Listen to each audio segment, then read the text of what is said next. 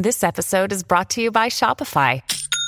Forget the frustration of picking commerce platforms when you switch your business to Shopify, the global commerce platform that supercharges your selling wherever you sell. With Shopify, you'll harness the same intuitive features, trusted apps, and powerful analytics used by the world's leading brands. Sign up today for your $1 per month trial period at shopify.com/tech, all lowercase. That's shopify.com/tech. When you need mealtime inspiration, it's worth shopping Kroger, where you'll find over 30,000 mouth-watering choices that excite your inner foodie. And no matter what tasty choice you make, you'll enjoy our everyday low prices, plus extra ways to save, like digital coupons worth over $600 each week. You can also save up to $1 off per gallon at the pump with fuel points. More savings and more inspiring flavors make shopping Kroger worth it every time. Kroger, fresh for everyone. Fuel restrictions apply.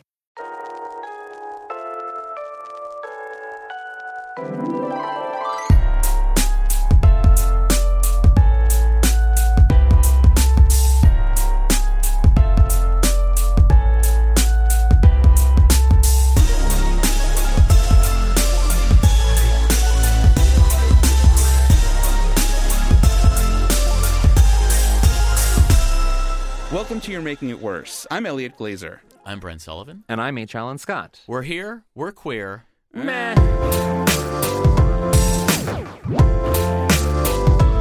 Textual healing. You know, it was kind of a slow news week this week, don't you guys? It was very dry. Nothing happened at the mall, like absolutely nothing. No. Earlier this week, maybe if you haven't heard, well, then you should probably do something with your life. I don't know. Some people were surprised. Some people I bet are surprised, like on a Thursday, being like, really, that happened? Yeah. There was a document leaked from the Supreme Court written by Alito, who basically it's overturning Roe v. Wade, which is what gives access to abortion in the United States, basically the 1973 Supreme Court case that gave access to abortion in the United States. And now the question is, because many of the things that Alito wrote in this leaked document could set up a precedent for impacting the LGBTQ community in lots of ways.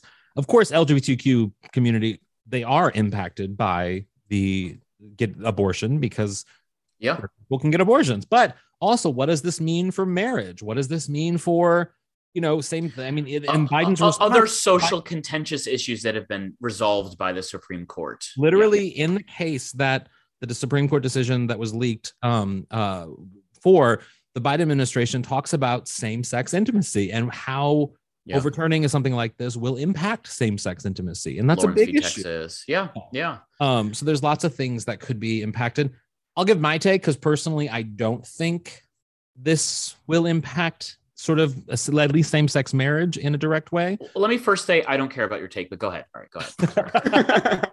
Just because, so fundamentally, the decision, if you read it, and there's a great New York Times article that sort of lays it all out, but that fundamentally, Alito's decision comes down to that the fetus is a life. And in these other instances of same-sex marriage, et cetera, it doesn't come down to a life being quote unquote lost. And that's the decision. That said, he uses many of the fundamentals and Sotomayor says this in sort of the back and forth with this case that they were hearing, that the fundamentals of these other decisions also were rooted in the Roe v. Wade decision. So it's a gray issue that if these 5 Supreme Court justices who are conservative, 3 of them appointed by Trump, if they want to really cause havoc, they could easily go back and hear some of these cases that they surely will be brought to the Supreme Court very soon. Yeah, I definitely think everyone. I want to throw out that like the news was horrific this week, but the decision has not been released yet, and the decision is not official until it is released. And it could change. It could, change. It absolutely could change. Unlikely to change, but it could. It feels unlikely. Yes. So I do want to preface by saying that, but like I do think that I don't personally go down the road of the court suddenly kind of wantonly just taking up any number of cases, in particular cases like Lawrence v. Texas that legalize sodomy nationwide. Like, I just don't think there's a palate, even amongst several of the conservatives, to be taking those kind of cases. So I don't think this is the kind of thing that LGBTQIU people should be profoundly concerned about. But at the same time, I don't want to be flippant or dismissive of what would ultimately be the most consequential Supreme Court decision in 50 years. And it is disturbing. It's disturbing that, like, you know, that you have justices that are willing to make those kind of like extraordinarily impactful decisions, you know, based off of sort of, I think, sort of like abstract intellectual debates over what the role of the court is, when you're like, yeah, but you know, we have this law, we have this decision, Roe v. Wade, that is sort of maintained stasis in the country for the last 50 years. And so I don't know. Anyway, obviously, so much of Alito's decision, or at least brief, makes zero sense in terms of, he's saying that, you know, like literally he says, nothing in this opinion should be understood to cast doubt on precedents that do not concern abortion. Yet examples that he cites are examples that didn't exist when the Constitution started. So that so many of the examples that the reason why marriage, sodomy, et cetera, so many Roe v. Wade were decided upon are because of decisions within the Constitution that came later and amendments to the Constitution. And so he's an idiot.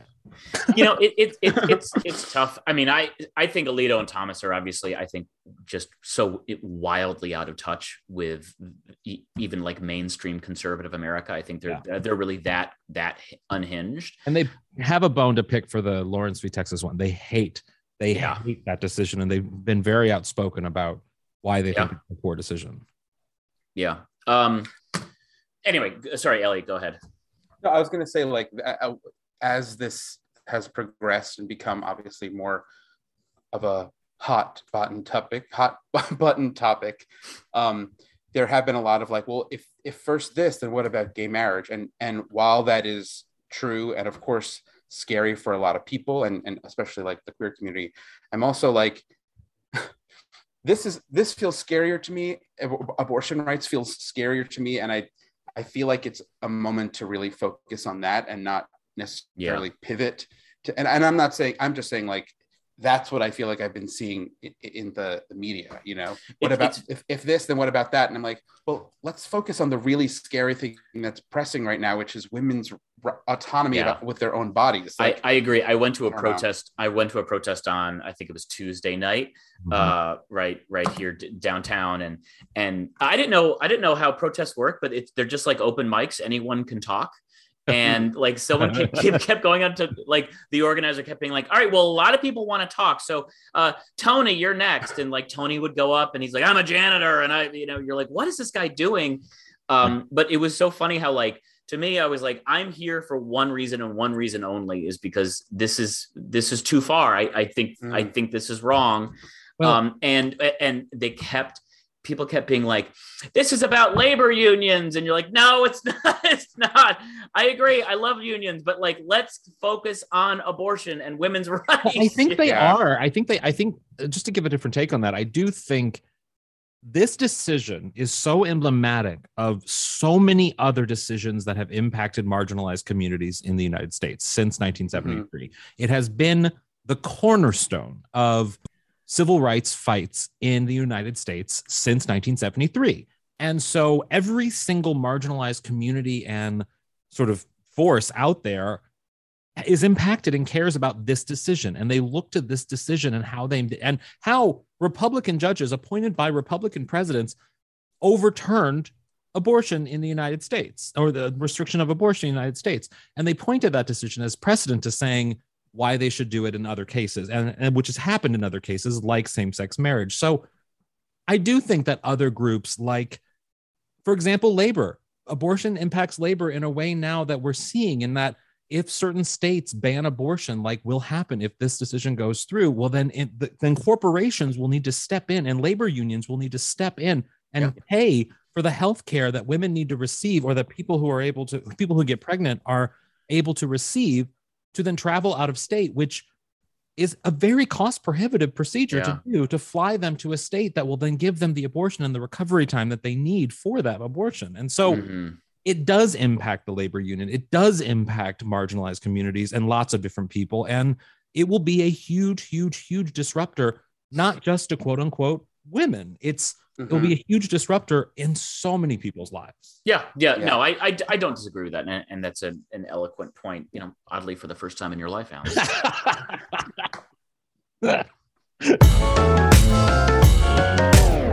Not even joking. Okay, we are here with Allison Leiby. Allison, comedian, actress. I'm going to go ahead and say monologist. Nice. Oh, whoa. No, that's Like another word that I would walk slur. away from someone in a conversation. Actually, Yeah. Monologist? monologist, because it sounds like someone's trying to be smart.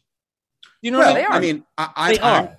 I'm using it to describe Allison because she has That's a one-woman true. show. And where And- you do an amazing monologue, story-driven stand-up. Yes. That's amazing. I just think the word is weird. The word, yes, I fully agree.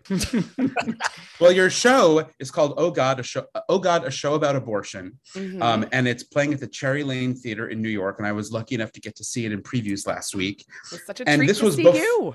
Oh, it was a dream. And I mean, I guess, well, I put it to you to answer, but what could possibly be better timed? Yeah.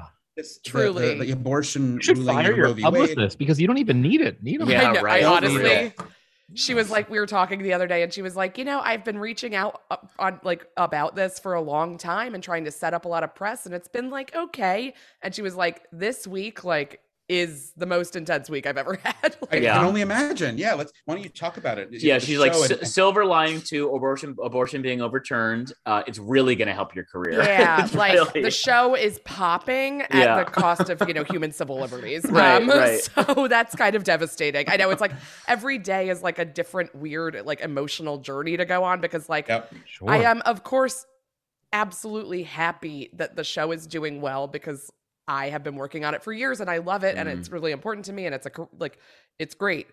But would I trade it all so that this wasn't happening? Absolutely. Yeah. Yeah. Wait, so what was what's the basis of the show? Tell people about the show.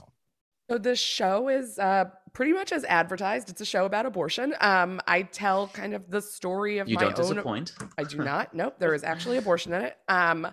I tell just kind of the story of my abortion experience and frame it up around kind of how we talk about motherhood in our society and how so fitting to be recording this on Mother's Day. Yeah, but right. and how, female identity is often so tied up in motherhood in a way that just is not for men and their parenting identities. So it's definitely it's I'm excited to do it tomorrow on the heels of Mother's Day and see how people are feeling. But Yeah. it's weirdly light and fun. Would you Yeah, I agree, think Elliot? that I was going to say the show, that's what's special about the show is that, you're talking about women's health. You're talking about, what can potentially be an earth-shattering experience, but you talk about it from your perspective, which is that it was a medical procedure. And and as it should be, it is literally anybody, your experience is your experience. Yours is, of course, the basis of the show, but it is really, in my opinion, just really well done in that you set it up to the standards of how you wanted to deal with it. And in doing so, it doesn't really give the audience a chance to protest, which is good. But I will quote the New York Times as saying, quit bragging. I say Allison's offhandedness is part of her charm, but it has a purpose. Leiby wants to give us a portrait of abortion, not as a crisis or a moral question, but as a common and confusing medical procedure. Her offhandedness is part of the charm, but it has a purpose. And that's exactly that's what makes, I think, the show really special. And I think helps. Yeah, especially in the light of, Roe v. Wade being, overturned potentially. It's your approach is really special. Yeah. And I just, in putting it together, I was just, I did whatever. I'm a stand-up who talks about her life. So I'm just going to talk about what happens to me. This happened to me. But I feel like the representations of abortion in pop culture are so intense and usually, and also even the arguments that we use in fighting for protecting those rights is always focused on the tragedies, the horrors, the worst versions. And I'm like, I think it's also important to show that it's just I mean, it's not in the show, but like I had 2 root canals that month too, and those were like so much more traumatizing. Yeah. Oh my God. Physically and emotionally. It's so true though. I mean, I do this like show for Newsweek, and we talked about the history of abortion on television, and we had a TV historian on to talk about sort of a very special episode of it all of abortion. Yeah. And that, you know, even comedies that tackle abortion, it becomes a serious episode. Whereas, like, I was telling this to Elliot last night, like, whereas when men have like a health problem, like on the Cosby Show, for example, which take Bill Cosby away from it, but when Bill Cosby, Right. Bill Cosby and and who, what was his wife's name on the show? Felicia Rashad's character's name? Felicia Claire. Rashad. Yeah. Felicia Rashad. Claire. Claire. Huxtable. When Claire would always be like, you shouldn't eat the hoagies. And it was like, no, heart health is a very important topic that you should take very seriously in men of that age, but yet it becomes a hoagie joke. But when Maude gets an abortion, it's like a very special episode. And it's Yes. Maude getting an abortion, which is absurd in and of itself. Yeah. She's like 70. Yeah. Insane. But I mean, I you know, agree. it's wild. So it's amazing. Yeah. That, like, have you seen the conversations? Like, what kind of conversations have you been having with people after your shows? They must be interesting. And on top of that, I also just what reactions do you, because we were talking about this, but what reactions do you get, and are they similar night after night? Are they different? And on top of that, sorry, You guys just keep going till the end of the episode. Just keep And how adding. old are you and where are you from? And what's Bye. the credit card Right. number? As someone who's had her identity stolen twice, I like can't. right. Again, way more invasive than my abortion experience. I've had like, I think that everyone who sees the show, who I interact with after the show, who has had an abortion, has told me about it. Which is like, and the thrust of the show, and the only real kind of like statement I make is like, just talk about abortion more, because we only talk about it in moments of crisis. Yeah. And everybody comes up and they're just like, I had one too. Thank you for saying all of this. And like, and like, you know, some people have like incredibly like heartfelt moments about it. And some are just like, oh my God, yeah, that whole thing is really annoying when they do those questions, like, you know, and then some people are like, yes, finally, like my experience feels reflected for the first time in a way that it never is in pop culture.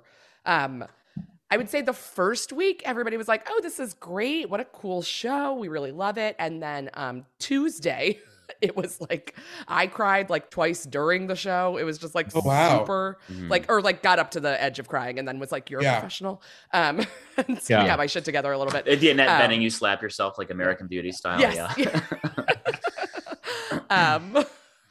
What a good picture that is. Yes. And it's definitely been like more intense in the last few days. Yeah. You know, I wanted to ask, so abortion is a really interesting social issue because sort of anecdotally, I haven't seen the stats on how it breaks down.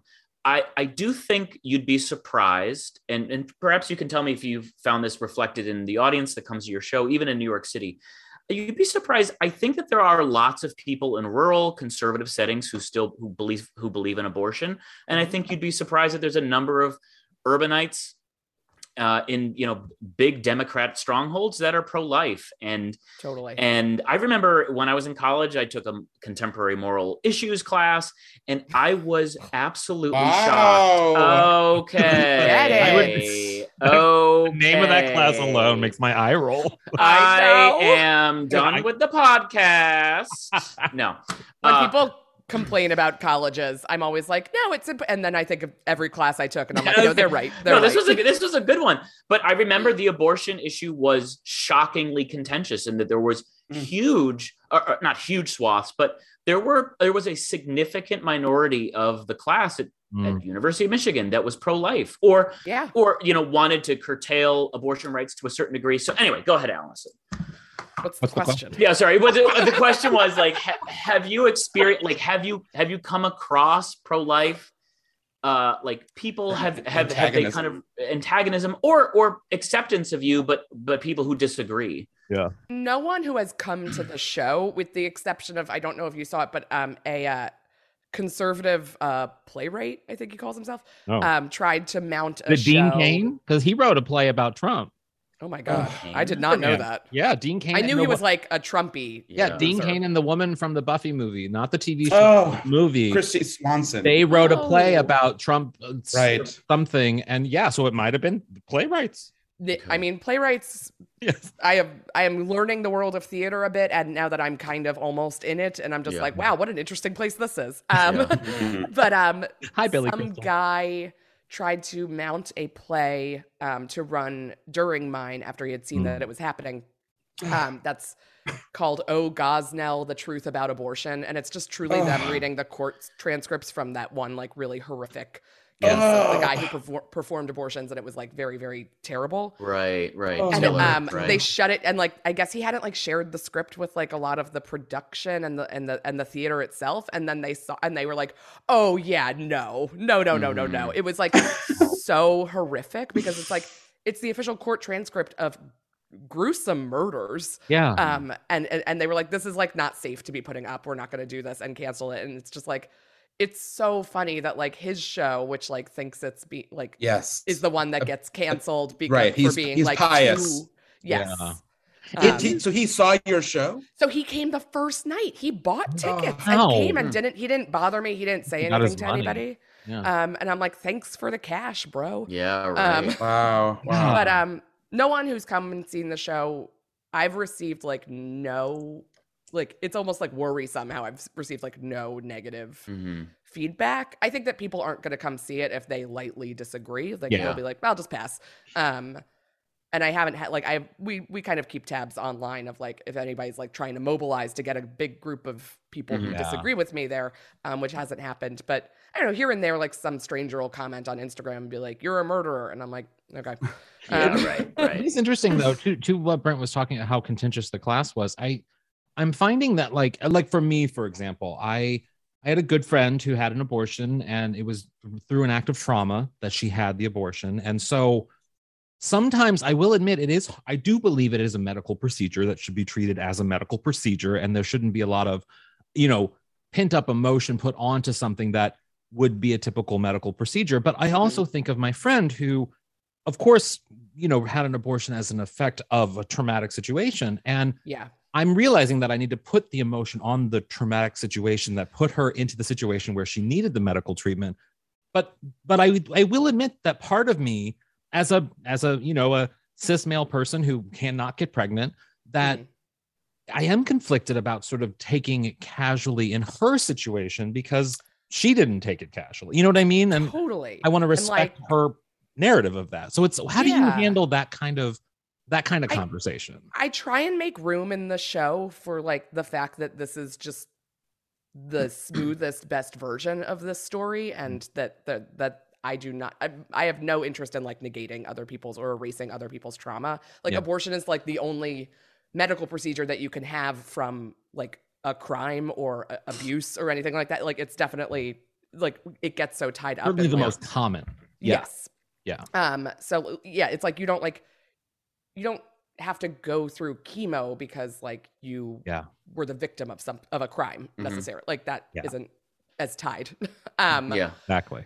I would think that I would hope that people who do have trauma associated with their experiences either would not see the show if that would cause them more trauma, or would see that I want more narratives about abortion, not less. And I want mine to be included in that. But I also like those traumatic and dramatic depictions of it are also important because those are also extremely real. And if we would just, interesting, do more, then there's space for everybody. Have more conversation. It's like being out. The more people who are out, the more conversations you have, good and bad. Totally. It's like I can make fun of the "It Gets Better" coming out story just as much as I can make fun of like the boring coming out story that I had that nobody cared because I've been a faggot my whole life. So like you have, it's true.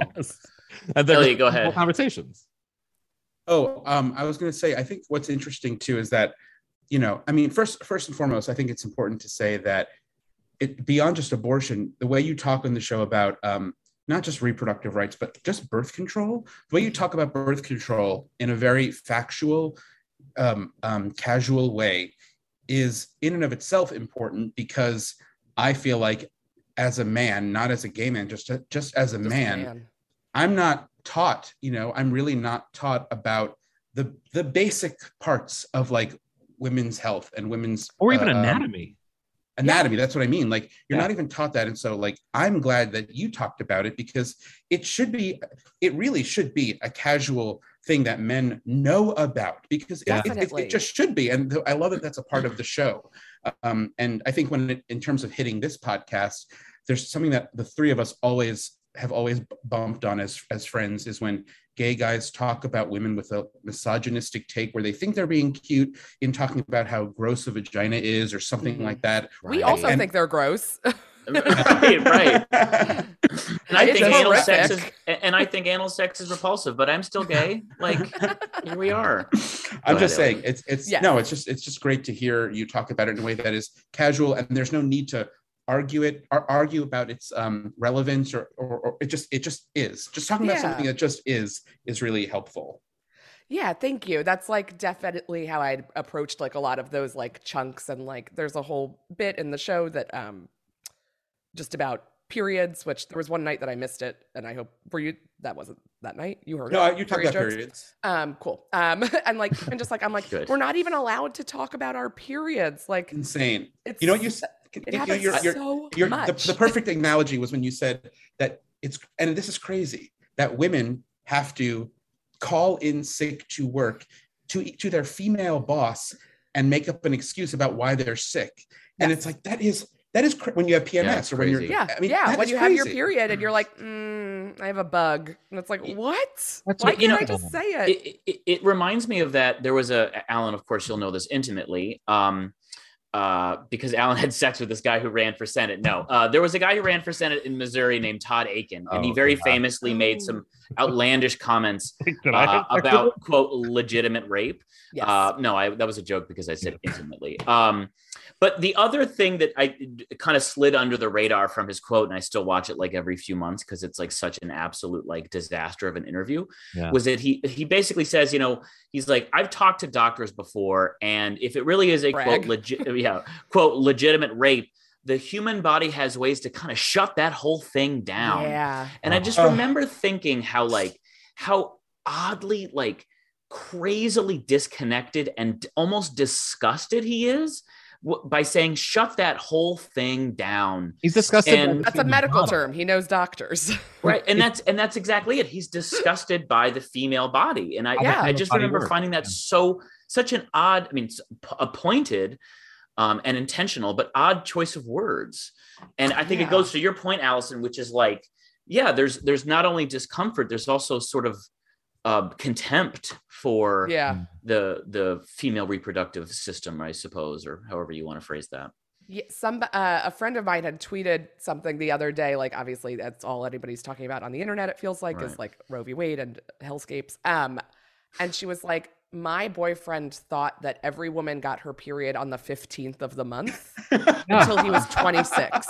Yeah. And it's like, oh my God. And it's like, wow. And then it was just a million people in the comments also saying stupid things that men they knew didn't understand or thought about female anatomy or periods or our bodies. And it's just like, wow, the gap in knowledge is so big. But it also, it makes me, in a weird small way, like not empathetic, because I can relate to, I honestly legitimately until I was probably in my early 20s did not know where women peed from. Oh, me too. I was just gonna say that. I had no idea, because I think I had learned somewhere that the clit was in the evolution process potentially could shift into being sort of like the penis, and so like I assume this is literally where like my knowledge formed from, but because I feel like I'm a smart person and I never even got that. And so I think a lot of men are in that boat. You know what I mean? Totally. That they had, Brent thought they peed through their butts. Like I didn't think they peed through their butts. Sure, Alan, I'm with you 100%. Yeah. I totally. I actually, sorry. Go ahead, Allison. No, I'm just agreeing. Go. Yeah. I had a disagreement. Oh, this is this is really absurd and embarrassing. I had a disagreement with a very good friend of mine many years ago where I was like, if a woman really needed to drink and she sat down in a tub of water, she would like water would absorb into her vagina. And my friend was like, that is not true. I have to ask, was your friend a woman? My friend was a woman. That's right. Yeah. Look, I'm not saying I was teaching that at an anatomy class. I'm just saying I thought like, that there's a world in which maybe you could absorb something. You thought women were plants. Yeah, that's correct. Yeah. Also, what's the scenario where I can't have a drink of water, but I can get in a bath? Look, Allison, it's a great question. There's a lot of hypotheticals that float around in my head, and not all of them make perfect sense. Am I like a hostage in this scenario? You are. You're a pampered luxury hostage. It shows you how, like, Brent's gonna love that I'm gonna say this, but how patriarchal, like, even our societies that we as men are able to glide by without ever having a literal understanding of how a body works, and it's just accepted. And then when we admit to not knowing, or we say something about like how it might work, then it just sort of becomes like the hoagie conversation. It's a comedy thing, when in reality it should be like, no, this is actually a tragedy. Yes. This is a problem. It's a big problem. And like women are taught like from when we're young, like not to like to feel shame about our bodies and what they do. And like, so of course, like girls and women are not like, hey, let me like clear all this up for you. Here's what happens when blood falls out of my vagina. Yeah. Like no one wants to have that conversation. But at the same time, it's like, well, then who is? And who's going to tell? It really is. I mean, it really is truly bananas, especially when we all come from women. We all are birthed from women. And it's astounding to think that somehow, I mean, it's no different to me from the salary gap. Like, it is still mind-boggling that we live in a society where women and men are paid differently for the same job. That feels like it should be so archaic and such a joke and in the past by now, and yet it still exists. It's absolutely mind-boggling. I do think, though, because we are, the three of us are all queer, we should acknowledge that it isn't only women who give birth, that the gender is a spectrum, and that us applying the male and female terms things. Just so that there's an understanding. Brent's making fun of me right now through his face. I can see. I had to write a part of my show to include that I think it's language as well, to be like, look, like I'm saying woman, when I'm saying woman here, like I'm usually talking about this, but I'm also kind of anybody who connects to it and whatever that identity is. Anyone like, who is able to have a child, or who is able to have an abortion, or if the decision goes through, who will be dramatically impacted if they cannot have an abortion. Yeah. The medical term is a pussy, Alan. It's called a pussy. That's right. That's right. Allison, what do you hope for the show? What could we hope for you? I mean, I want it to run for a long time. I would love to like get to, right now it's a 6-week run. I hope that it gets extended or picked up again or whatever that looks like. And I hope one day that it's on tape, available on a streaming service that pays me appropriately. That's, like that. I just like want what so many people have been messaging me. They're like, how could I stream this? And I'm like, I don't know. I would need a deal to close soon. But like people are like, I want to stream it. Like, when is it going to be? Is this going to be on TV one day? Like, bring it to Detroit, take it here. And I'm like, yeah. People like outside New York really want to see it. So I'm hoping that they can. Yeah, that would be my goal. Absolutely, for sure. And then at some point that I won't be the abortion lady anymore, which I think I'm going to be of for course. a while. Yeah, of course. You will be for a while. That's okay. Now's the time. Yeah. The show is called... for what it's worth, I've always thought of you though, Allison. Thank you. And yes, that is the correct response. way before the show. Yeah, before I even had my abortion. Like, you're just she's the abortion lady. Well, when I met you, I was like, that's the abortion lady. Yeah. Yep. Well, the show is called Oh God, a show about abortion. It's at the Cherry Lane Theater in New York. And Allison, thank you so much for being here.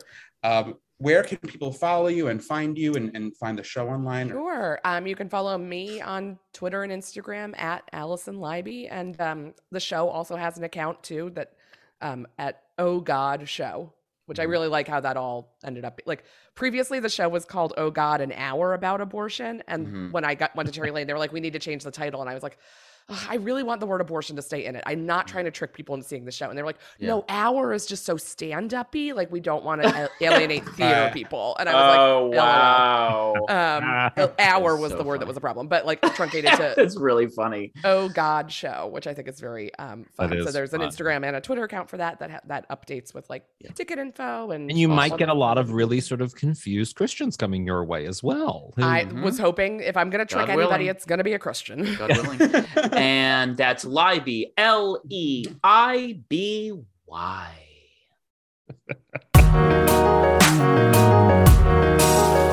And another thing. All right. So an article in Elliot's favorite online journal, Dazed Digital.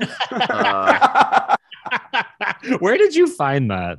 How did you come across Dazed Digital? I love how we shit on Elliot for finding all the articles we talk about, but it is still kind of fun to be like, what is your like blog repertoire? Yeah. Do you still use RSS feeds? No, not at all. Once I didn't have to work on the internet anymore, I stopped using them completely. But I subscribed to some like those newsletters. What are they called? Substacks. Sure. And just by some people who like have really interesting links to stuff about all different parts of life. And one of them is this.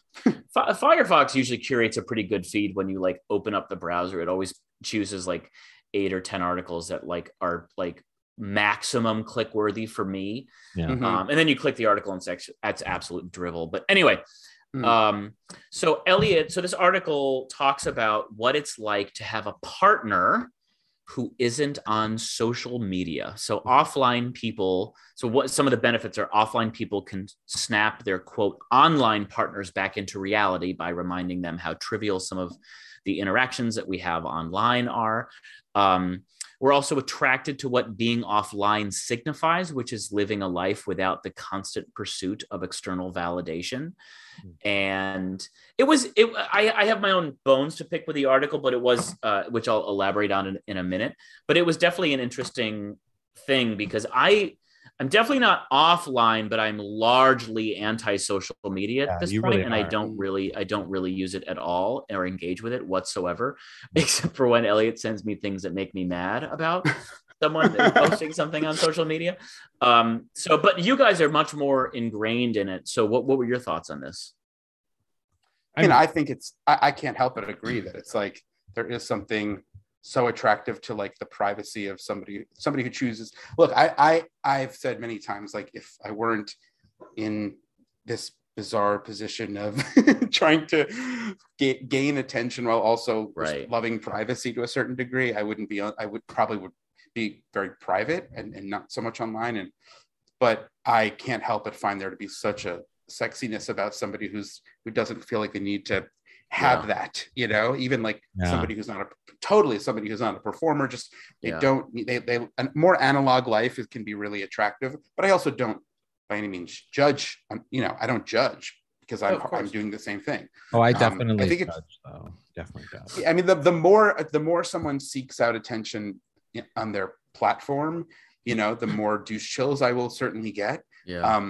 Although I don't think I don't think there's I don't think you have to. I can apply like a system of right or wrong or better or worse to how much somebody is online. It's really about like how thirsty they are. The thirst part will definitely be a deal breaker.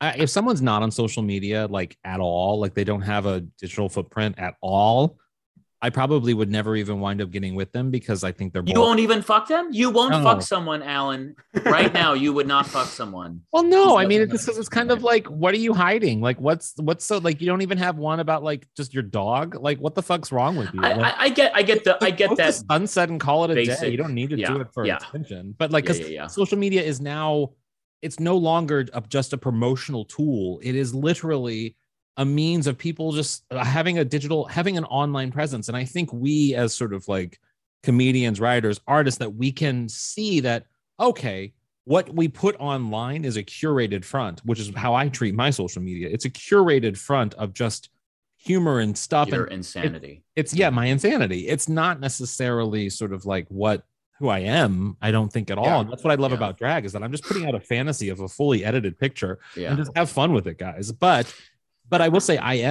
Michael largely is like Brent in that he of course has an internet or has Instagram, but he doesn't ever post anything. He doesn't ever. He posts nothing to his stories. He posts zero updates. But he uses Instagram all the goddamn time. He's always like looking at stuff and sharing stuff. But he's not posting anything. He's not engaging in any way. And it I don't know. I don't know what I think about it. It doesn't turn me on or off one way or the other, really, in that respect. Well, this is what I was going to say about the article. So I found this article actually a little depressing because it seems to presuppose that most people are always and constantly on social media. And I think that's, I think in certain industries, especially journalism, especially entertainment, everyone I know spends a lot of time on social media. Yeah. Everyone I know within entertainment, everyone I know who is not in entertainment, uses it fleetingly at absolute best. Yes, I agree. And I've also noticed, that the busier you are, like when I have a slow week versus a very busy week, when I'm really busy, I don't spend any fucking time scrolling or looking at any of this trash. And that's most people because they have jobs that require them to be working 40 to 40 plus hours a week. They have children that require attention and food and all these things. So there's just something like when I read articles like this, I'm like, oh, this to me screams of like a 28-year-old who uses Twitter a lot and has curated a bubble of people who use Twitter and has no idea that Twitter is used by like 2% of the population on a daily basis. Twitter is the least used social platform out of like Instagram, Facebook. And when Elon Musk was the whole buying things happening, they talk about that, how like profitably it's not the social media you want to buy. You want to buy Instagram. Exactly. So, but I did pull a couple of stats that I thought were kind of interesting. Obviously, I'm obviously not arguing that social media isn't like a profound force in our life, but like 60% of Instagram users log in just daily. Most of them log in for 3 minutes per session. Really? More than half of Twitter users log in a couple times a week or less. And like this article like goes through like, oh, what a novel thing when you meet someone who doesn't know and they rattle off all these fucking dumbass memes and you're like, yeah, most people don't know what these dumbass memes are. There was something just like oddly arrogant about how this was written. That bothered me. Yeah, I think I don't think you're off on that. And I think like the real world, when push comes to shove, it's not that people aren't online. It's that I don't think people take it as literally. I don't think people combine reality and digital experience as much as media and people who have to be online for a living think you do. Yeah. I think maybe kids do. I have friends who are like, I have a friend who's a teacher who I saw recently who was telling me that all his students, there's like essentially, MSN. There's literally like there's essentially there's barely a line between TikTok and their reality at this point. Yeah. And that to me makes sense and is also just absolutely terrifying. Why? Because it completely blurs the line between reality and fiction and really does, I think. I think the same can be said for our generation in terms of growing up with like I'm not growing up, but like in our adult sort of years using like Instagram or YouTube, Instagram blurs a reality that is completely false. It literally uses filters to blur reality. But that is horrifying. But people, I feel like people maybe not people our age, but like-minded people like us are very aware that is a show, that it's a front, that it's false, that it's bad for your brain. Whereas kids are kids, and they just, although I think they are much more adept and aware and smarter than we probably were as teenagers, they still are so addicted to it. So I know we rag on social media a lot in this podcast, but I did want to throw out the story that actually just happened on Friday. Alan, would you like to stop texting and listen to my story? I'm looking at my usage. I was trying to find my screen time to see how much I use my phone. Alan had been looking down for like 5 minutes. I'm like, sorry, I'm boring you, Alan. I mean, I could actually do real-time results in terms of this story and how much I use my phone 5 hours and 45 minutes a day and Instagram for 58 minutes a day on average. Yeah, I use Instagram on my browser, so I don't know. But anyway, I had a friend. I don't have it on my phone. Do you use your browser's phone to look at Instagram? Like the browser on your phone? No, I use the browser on my computer, and I don't look at Instagram when I'm out with just my phone. I just Oh, interesting. Yeah, you should try it, Alan. I won't. So I was with a friend of the three of ours, a dear friend who will remain anonymous, but this person has very famously undergone an incredible body transformation within the last 5 years. I mean, this person is a successful person, but this body transformation literally led to him like being featured on like magazines about men's health. That is how kind of fit and healthy this guy is. And yet he told me on Friday that he had to start unfollowing dozens of like bodybuilding accounts and like sort of like, accounts that he had found some inspiration from when he started working out very seriously, because he said it started making me feel awful about myself. This is a guy who was on the cover of Men's Health, and he's telling me I can't. Instagram gives me body image issues, and I just find that just profoundly depressing. But and disturbing, especially for you. Not at all.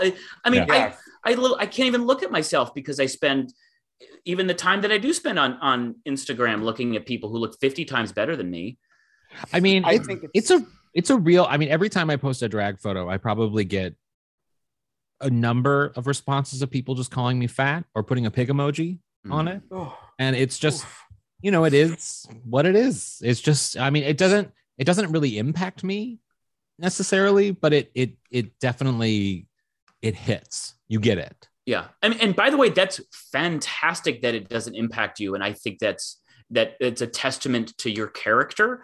But I think for lots of people like myself, it's hard. It cuts our soul. And to think that like high schoolers are on this thing and I'm not saying they shouldn't be per se, but you're just like, it is. It's think about what girls are getting, what little girls are getting. Yeah. Like it's really scary. I don't know. I mean, I'm an adult, I'm an adult, and I'm well aware that when I read those statistics about Instagram or social media causing depression, causing FOMO, but really causing actual mental illness and anguish. Increase in suicide attempts. I get it. It's awful. I mean, it makes so much sense to me. I do think that they would probably do well. There was a conversation maybe before the pandemic where they were talking about getting rid of like likes and getting rid of view numbers and getting rid of the data that often is associated with these things. And they haven't, you can hide your number, like your number account on Instagram. Like that's a thing now, but it still is not necessarily what it should be. Like if you take away the thing that the vanity behind it or the or that will make you seem cool or whatever. Yes, I wonder if that would change things. Yeah, well, that's the problem with anything led by Mark Zuckerberg.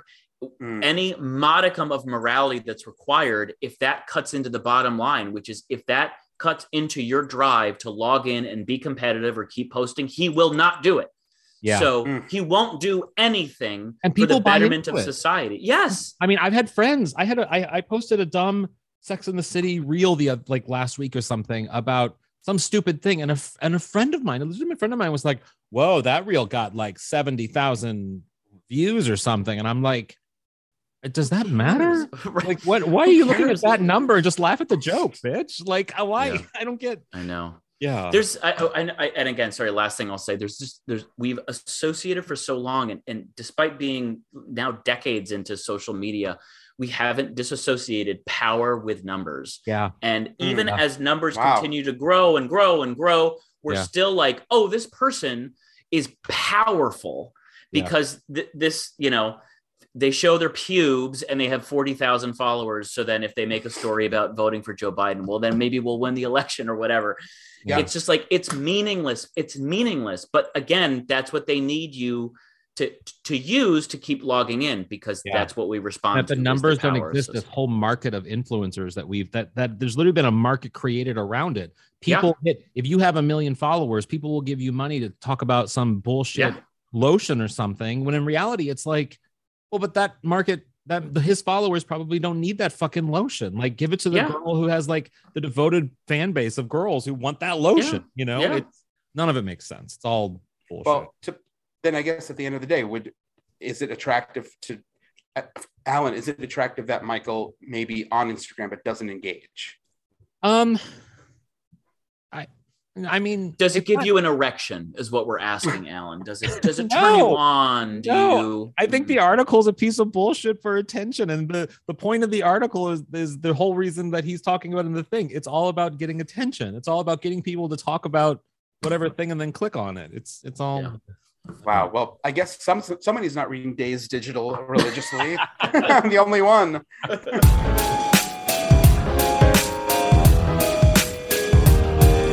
What would your aunt say? Brent, what would your Aunt Ramona say about something she heard on today's show? I just checked my phone. Yesterday, I spent 3 minutes on Instagram and 4 hours and 46 minutes on LinkedIn. My Aunt Joanne would say, Allison's at the Cherry Lane Theater. That's where I saw Joy Behar. I saw Joan Rivers there. Oh, yeah. It's the nice. place. What would your Aunt Anne say about today's show? She would say, you know what medical procedure? I want people to start talking about those fat freezing things. Does it work? I need to know if I need pictures. People need to talk. Good question. I want to get a show about cool sculpting. An entire show about cool sculpting. It's okay to talk about the cool sculpting. That's right.